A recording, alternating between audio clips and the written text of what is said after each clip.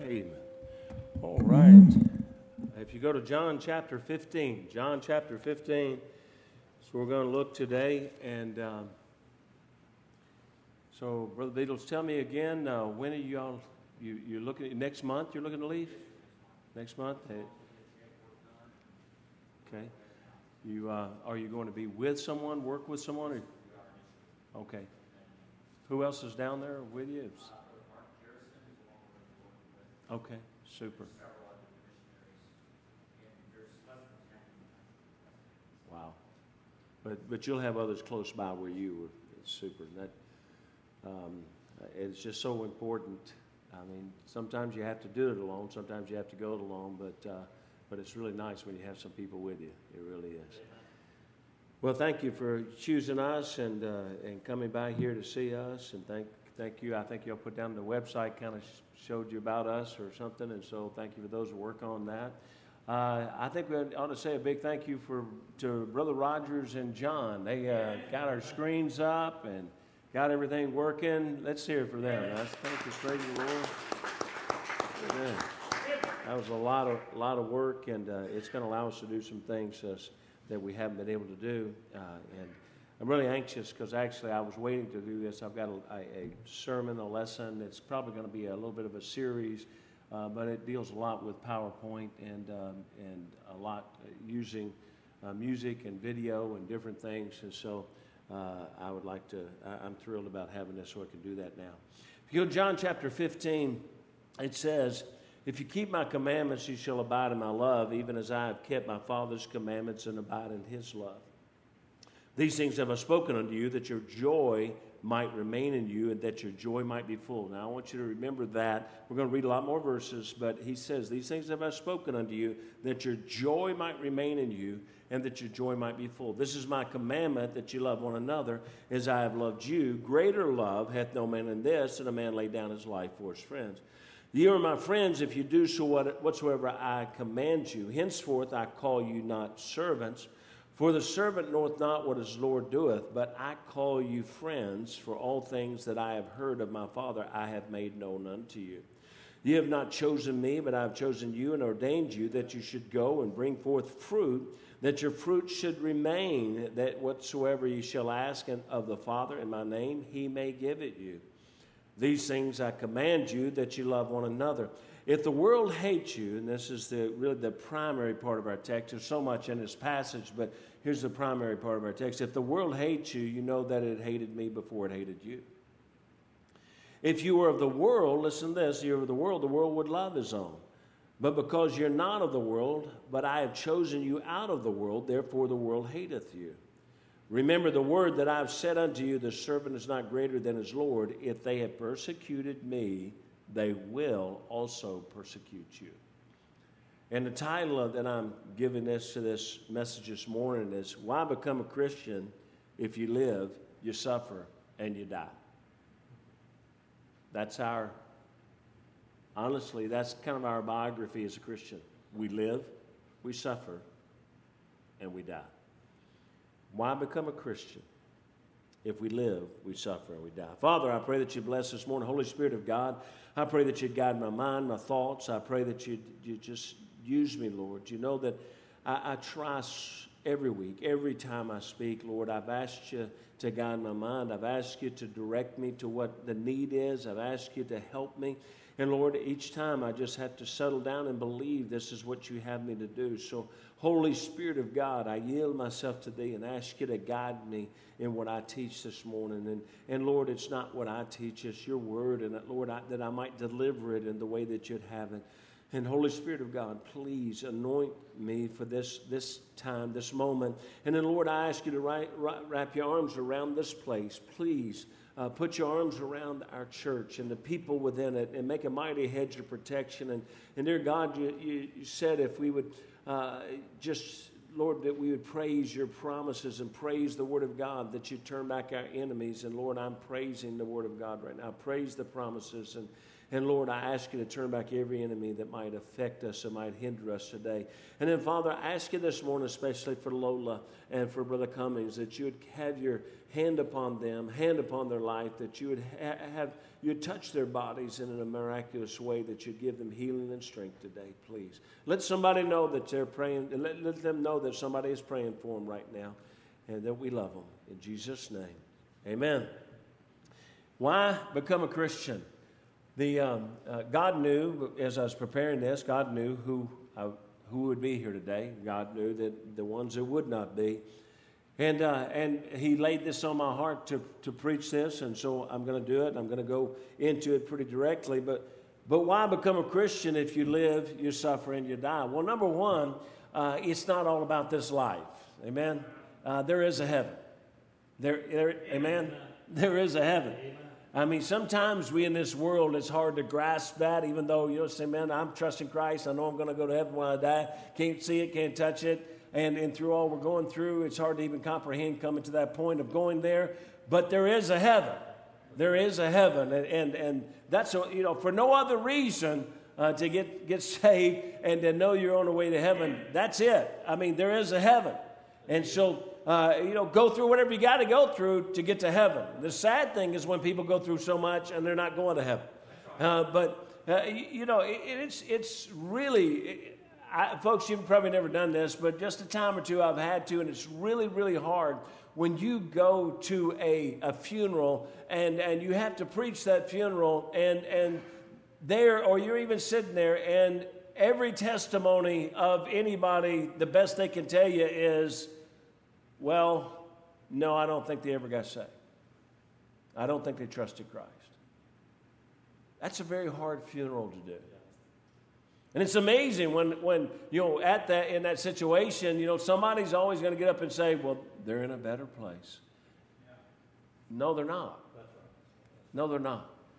And so you hate to be harsh, and I never say that when I'm preaching it. I give hope to everybody that we don't know the heart of that person. We don't know the decisions they made. We don't know what they thought the moments before they died. There's always a chance there, and that's the kind of hope that I try to give them. But they're very, very hard to do those. But so there is a heaven. But what about right now? What about this life?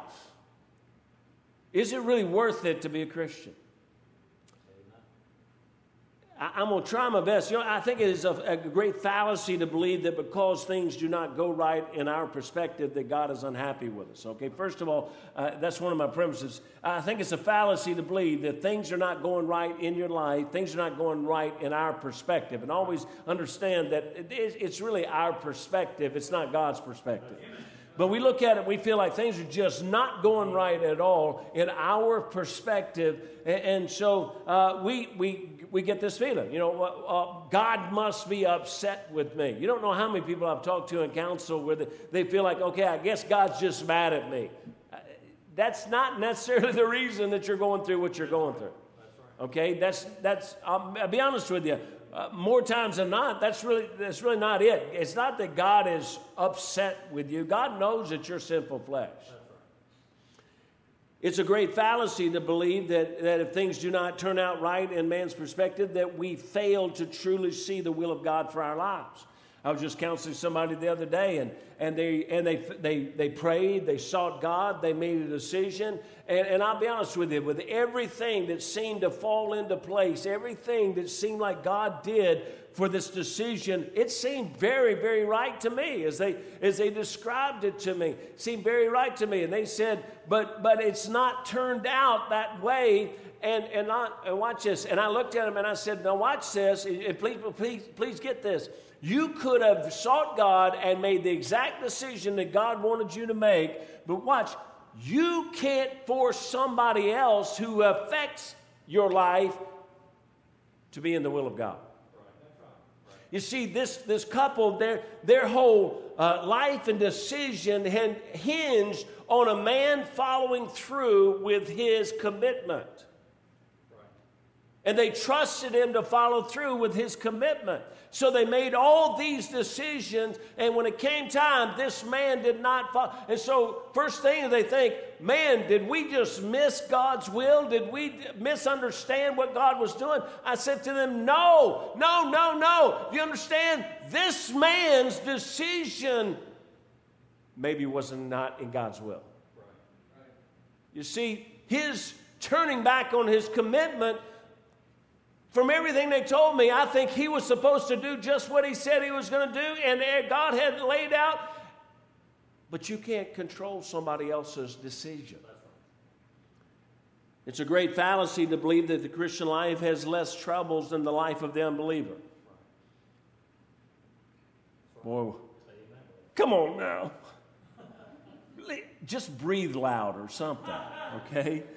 Man, it is so silent out there. I got a little bit of mumbling back here, but other than that, okay.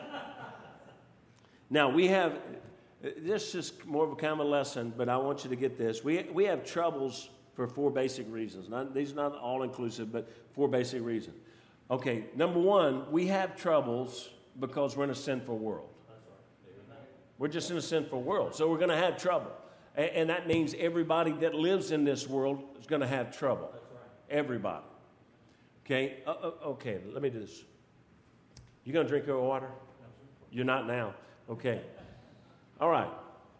Here we go. We have, right now, let me just move this out of the way. All right. This is the saved person. This is the lost person. Okay. Now, here's what most of the world kind of believes right now. They believe that if you're a lost man, here's what happens. You have troubles. And your life is just messed up with trouble. And it begins to discolor your whole life, mess up your whole life because you're just full of trouble. But here's what a lot of the preachers are teaching you today. This is the Christian life, no trouble. So if you have trouble, God's upset with you, or you're not really a Christian or something. But that's not true. You see, both of these live in a sinful world. That's right. We both live in a sinful world. There's another reason that we have these troubles. Bad choices in life bring negative consequences. Bad choices in life bring negative consequences. We can blame everyone and everything else, including God, but our actions and decisions bring consequences that we must face. Amen? It just does. And so, truthfully, as a Christian, hopefully we make a few less of these kind of decisions than the world does, but the world makes those decisions because they're on a different plane of thinking. The man who chooses to steal goes to jail for stealing. The sentence is a consequence, but the consequences of his decision. Whatever you do, there's consequences to it. And so the world out there has that. Maybe, the world has, every day they're making a different decision. And it's affecting their life. Christians can still make a wrong decision. Still can.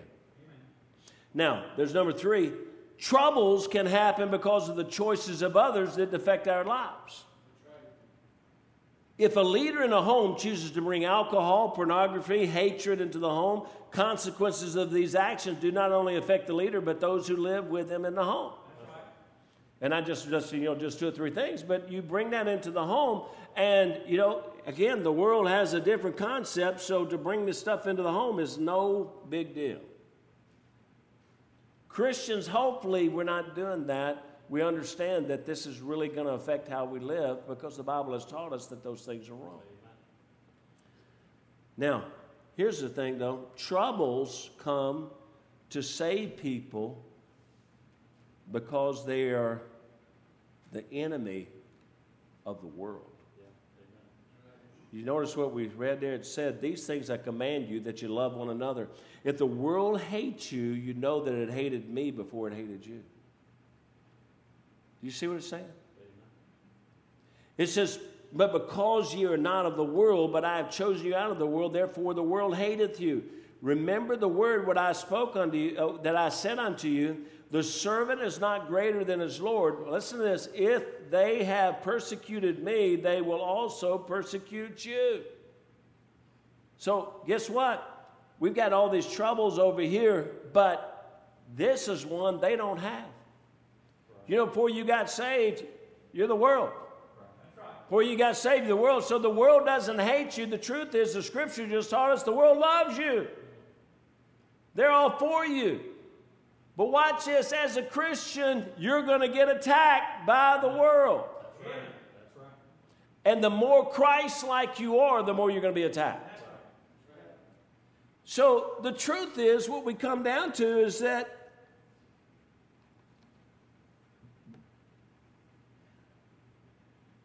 pretty much this, I mean, we're both getting beat up. So why become a Christian? Anybody had any troubles lately? Anybody had any struggles? Anybody ever had somebody get mad at you just because you're a Christian? I was out soul winning one day, which if you don't understand it, just walking out and really just handing out tracts.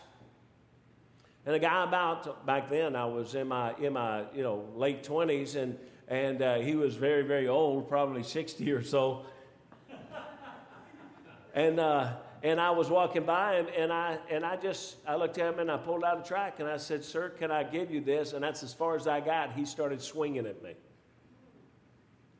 Now, that's kind of humorous. I'm like, what are you doing?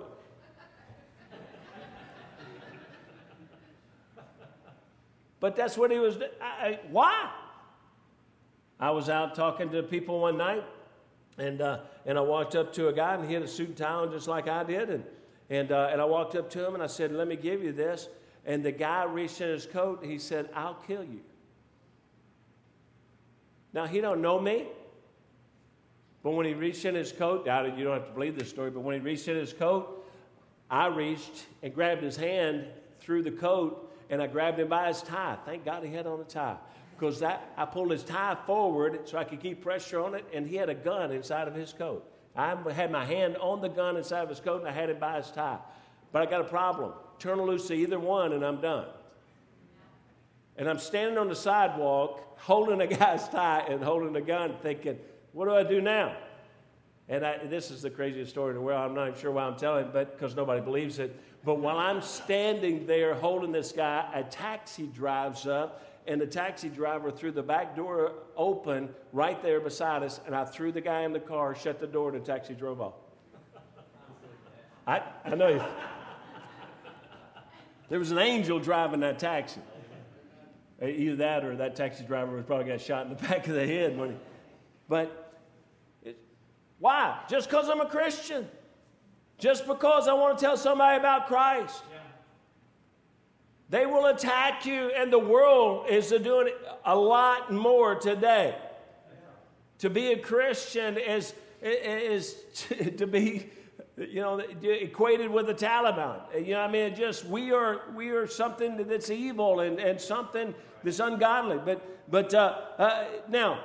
So we're out there, and the world's going to attack us, and we understand that. And the world out there is struggling with problems because there's an evil world. The world's out there struggling with problems because of bad decisions. The world's out there struggling with problems that they brought upon themselves in many ways because of the decisions of others.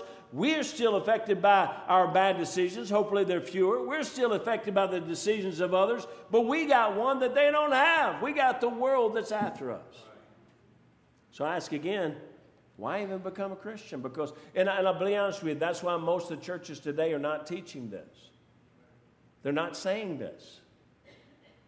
They're saying, you become a Christian, and here it is. It's all good. I'm sorry, but that's not. Anybody had it all good since you became a Christian? Anybody had any struggles since you became a Christian? Both represent our lives. Both these glasses represent our lives, and the troubles that come to our lives. Both of them represent that. The drops of food coloring that I added to each glass represent the troubles of this world. That Christian actually faces less troubles because of his decisions if he will heed the wisdom of the Word of God. But the Christian will face troubles that the lost man does not face because he's a child of God. And again, as Jesus said, if they persecute me, they will persecute you.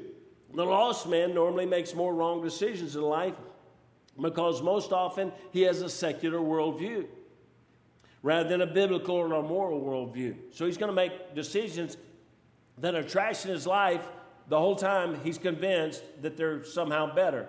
But they're hurting his life, hurting his marriage, hurting his children.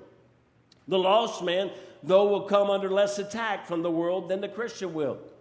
The lost man, he fits into the world view, the secular worldview, and he fits into the university, and he fits into the government, he fits in to everybody there that's honestly that's ruling the world in most of the cases. So effectively, the attack may come from different venues, but all of us will suffer attack. All of us will. Norman Vincent Peale really kicked off the power of positive thinking. It's not a new thing, but I mean, he really kicked it off in the last generation. And it's been picked up by, I don't like to name names much, but, really, the whole mantra has been picked up by Joel Osteen. It's not salvation, it's not Jesus, it's power of positive thinking. Now, and I just say that not to attack anybody, but he is, he's got a huge following because it is power of positive thinking. It's now, understand, thinking positive is better than thinking negative. Okay, it really is. The fallacy comes in believing that your thinking will stop the evil and the negatives from coming into your life. He says the power of positive. If you just, and I started to bring some quotes out here from him, and it's not really not about him, but the issue is that's what's been permeated, and people really want to hear that. They want to hear that if they just think. As one man wrote it, he said, think and grow rich. Okay, so if you think rich, you're going to grow rich. If you think that way, if you think everything's going to go good, then God's going to be good to you, and you just think positive about God. God's going to be good, and God's going to bless everything. I know this probably is discouraging to you, but that none of that is true. We got troubles. Okay? And I know you can get a bigger crowd telling them that it's all going to be great. But the truth is, you got to understand, you got troubles. Now, I know this is probably discouraging, but it should not be to the Christian. So listen, none of us, no matter how positive we think, no matter how much we believe we can think and grow rich, we must fight battles in this life. But here is the great difference between the Christian who believes the word of God and the Christian who does not. Here it is. And this is the whole bulk of my message. Promises. You see, we all have troubles in this life. But here's something that the world does not have. The promises of God. That's right. Amen. You see, God says in 2 Corinthians chapter 4, we are troubled on every side, yet not distressed. God says no matter how much trouble comes, we're not going to be completely subdued by the troubles. We are perplexed, but not despaired. We're persecuted, but not forsaken, cast down, but not destroyed. We may get knocked down, but you know what? Listen, the devil can't keep us down. Amen. And so God says, I got some promises for you. I have promises. He says that in 1 Peter chapter 5, verse 10, but the God of all grace, who hath called us unto eternal glory by Christ Jesus, after that ye have suffered a while, make ye perfect, establish, strengthen, settle you. God says, you know what? I can establish you. I can strengthen you. I can settle you. I can make life better for you. Now, here's what I want you to understand, and I'm going to run out of room here, so I'm going to pour a little bit of this in here.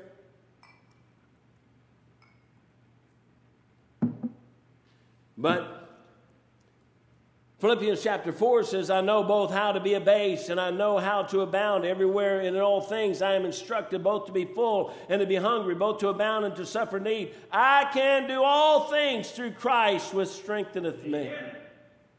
2 Corinthians chapter 12, verse 9, he said unto me, my grace is sufficient for thee, for my strength is made perfect in weakness. Most gladly, therefore, I will glory in my infirmities, that the power of Christ may rest upon me.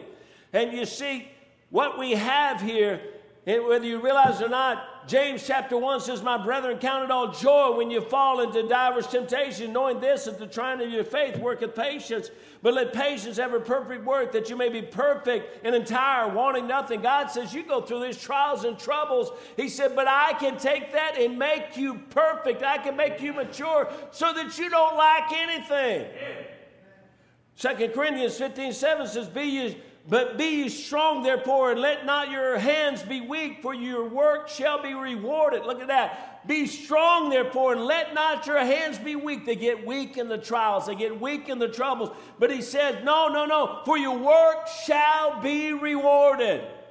Romans 12:2 says, "Be not conformed to this world, but be ye transformed by the renewing of your mind, that you may prove what is good and acceptable and perfect will of God." Revelation 21:4 says, "And God shall wipe away all tears from their eyes, and there shall be no more death, neither sorrow nor crying, neither shall there be any more pain, for the former things are passed away." 1 Peter chapter 4, verse 12 says, "Beloved, think it not strange concerning the fiery trial which is to try you, as though some strange thing happened unto you." He said, don't think it's strange. The trials are coming in your life. Blessed is the man that endureth temptation, for when he is tried, he shall receive the crown of life, which the Lord hath promised to them that love him. 2 Corinthians 1:4 says, "Who comforteth us all in all our tribulation, that we may be able to comfort them which are in any trouble by the comfort wherewith we ourselves are comforted of God." God says, when you go through it, he said, I'll comfort you with my promises. I put my promises in you. I'll make you, you'll get through it. You'll make it. And you know, one of the things that you can do once you've gotten through it, you can comfort somebody else. Now, the Christian learns that God never promised. Here's the whole key, the whole message, and it's not that dynamic, but I want you to understand, the Christian learns that God never promised that we would not have trials and adversity. He gave us promises that we might have joy in the adversity. We can live different. Now, whether you can see this or not, and really recognize it or not, they were the same a few minutes ago. Now, obviously, every bit of chemical, every bit of trial that came into this one originally is still there. It's not gone. The trials are still there. The promises have just made it better. The promises have made it so that you can endure it. The promises have made it, watch this, so that you can find joy in it. The world doesn't have that joy. They go through their trials, and their trials just grow greater and greater. The truth is, through their trials, here's what happens. Their trials affects their heart. Their trials affects their spirit. Their trials affects their attitude. They have jealousy and anger and bitterness come into their life. And when these things happen, instead of trusting the promise of God, they're searching for some other answer. And here's what comes in. Because of the anger, because of the bitterness, because of the anxiety, because of the medication, because of everything, because of the worldview that they've trusted in, the trials become darkened and their heart becomes darkened. They become angry, they become bitter, when all along the same trials came to us and we went to the promises of God.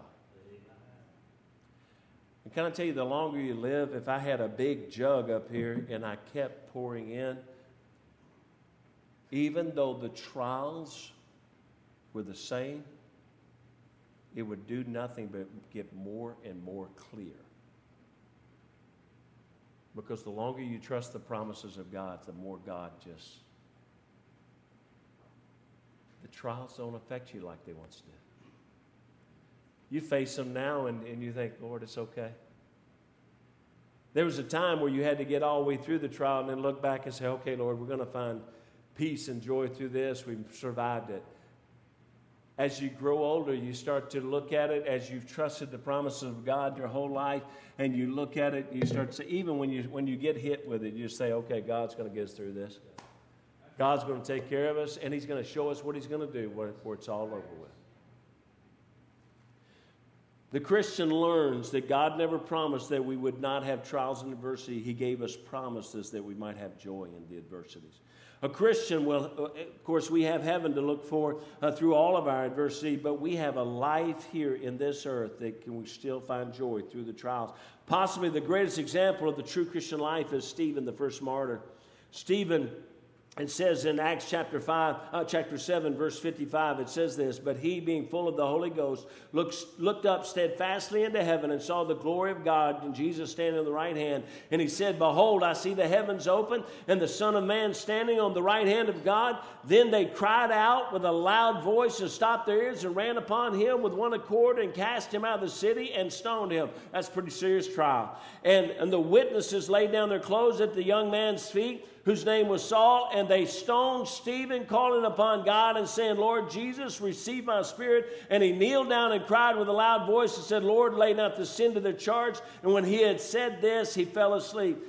You know, it's amazing to me. Here's Stephen, he's going through a greater trial than any of us have ever faced, and yet Stephen, in some sort of calmness, has still got his eyes on the Lord, and still to the point, as he's being stoned, he just goes to sleep. There's this illustration, I'm about done, the illustration of the old preacher from a long time ago. I never heard him personally, but listened to him a lot of times on tape back in the day, but his name was John R. Rice. And I heard this story many, many times told by others, and they said that John R. Rice was preaching in a conference, and he spent a lot of his life at hotels, and he got on an elevator at a hotel. And I don't know who all else is with him. I don't know all the details of that story, but the story that I remember is that when he was on that elevator at that hotel, a man pulled a gun out and stuck the gun in his stomach and said, "I'm going to kill you."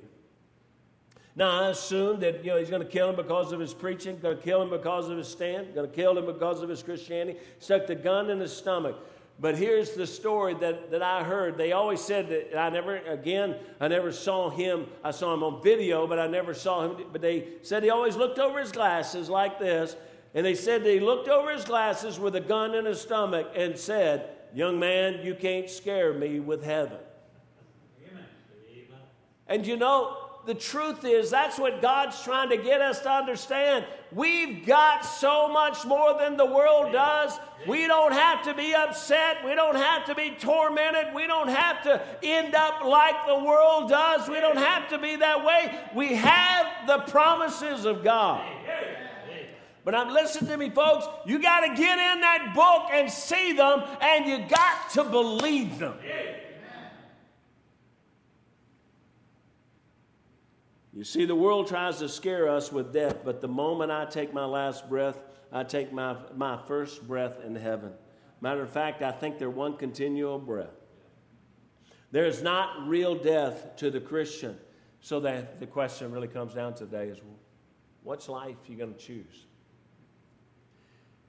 And I'm not just talking about salvation choosing. I'm talking about which life are you really going to choose? Because the simple truth is, every Christian in here, by Christian, I'm saying everybody who's saved. Everybody who's saved and on their way to heaven, you have heaven to look for. But every Christian still has the choice whether they're going to live by the promises of God or be defeated by the trials of life. We still have that same choice. And the truth is, every trial that comes, we have a choice again. How will we accept it? How will we deal with it? No matter what you're facing right now, no matter what you're going through, let me tell you, there is a promise of God that will get you through. God's promises are true. And we don't have to. I've seen so many Christians, I've dealt with them, I've counseled with them, and I've dealt with some of this in my own personal life, but I've seen so many Christians that we start to just get angry and bitter because of the attacks, the trials, the things, and we get so deep into asking why. Why, God? And really when we're saying why, God, we're saying, God, this is unfair. This should be this way. I don't agree with what you're doing right now. And listen to me, when we do that, all of us have a tendency to want to say, God, help me to understand. That's different. God, show me, teach me, help me. That's different. But when we're saying, God, why is in the fact it's unjust, it's not right, it's not fair, listen to me, what we're doing, we are a Christian that is looking at our life and saying, God, I don't agree. So we're bringing poison into our life instead of God's promises. Amen. Trust the promises of God. Now, again, I don't know. We're a little bit down today as far as attendance, but the people that God knew would be here are here. Amen. And the people that God put this on my heart for are here. And can I tell you one of those people God put it on my heart for? Okay? There's one big problem with having a big family. There's a crisis every day. I joke with you about it. I think we need to go back and rethink this thing. Basically, we have about 30-something, all in our family right now. Grandkids, kids, no, I don't know. It must be pushing close to 40. But we got them every, you know what, that's it's like at least 1.3 per day they're going to have a problem. Last night, Candace, she said, I don't want to alarm anybody, but does it mean anything if you vomit so much you vomit blood? Like, does that mean anything?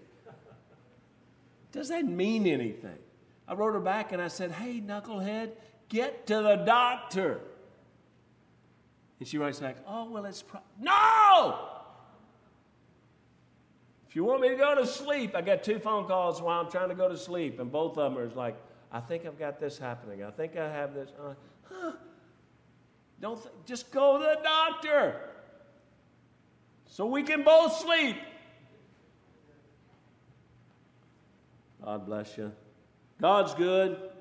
The promises of God are incredible. Search them. See them. Find them.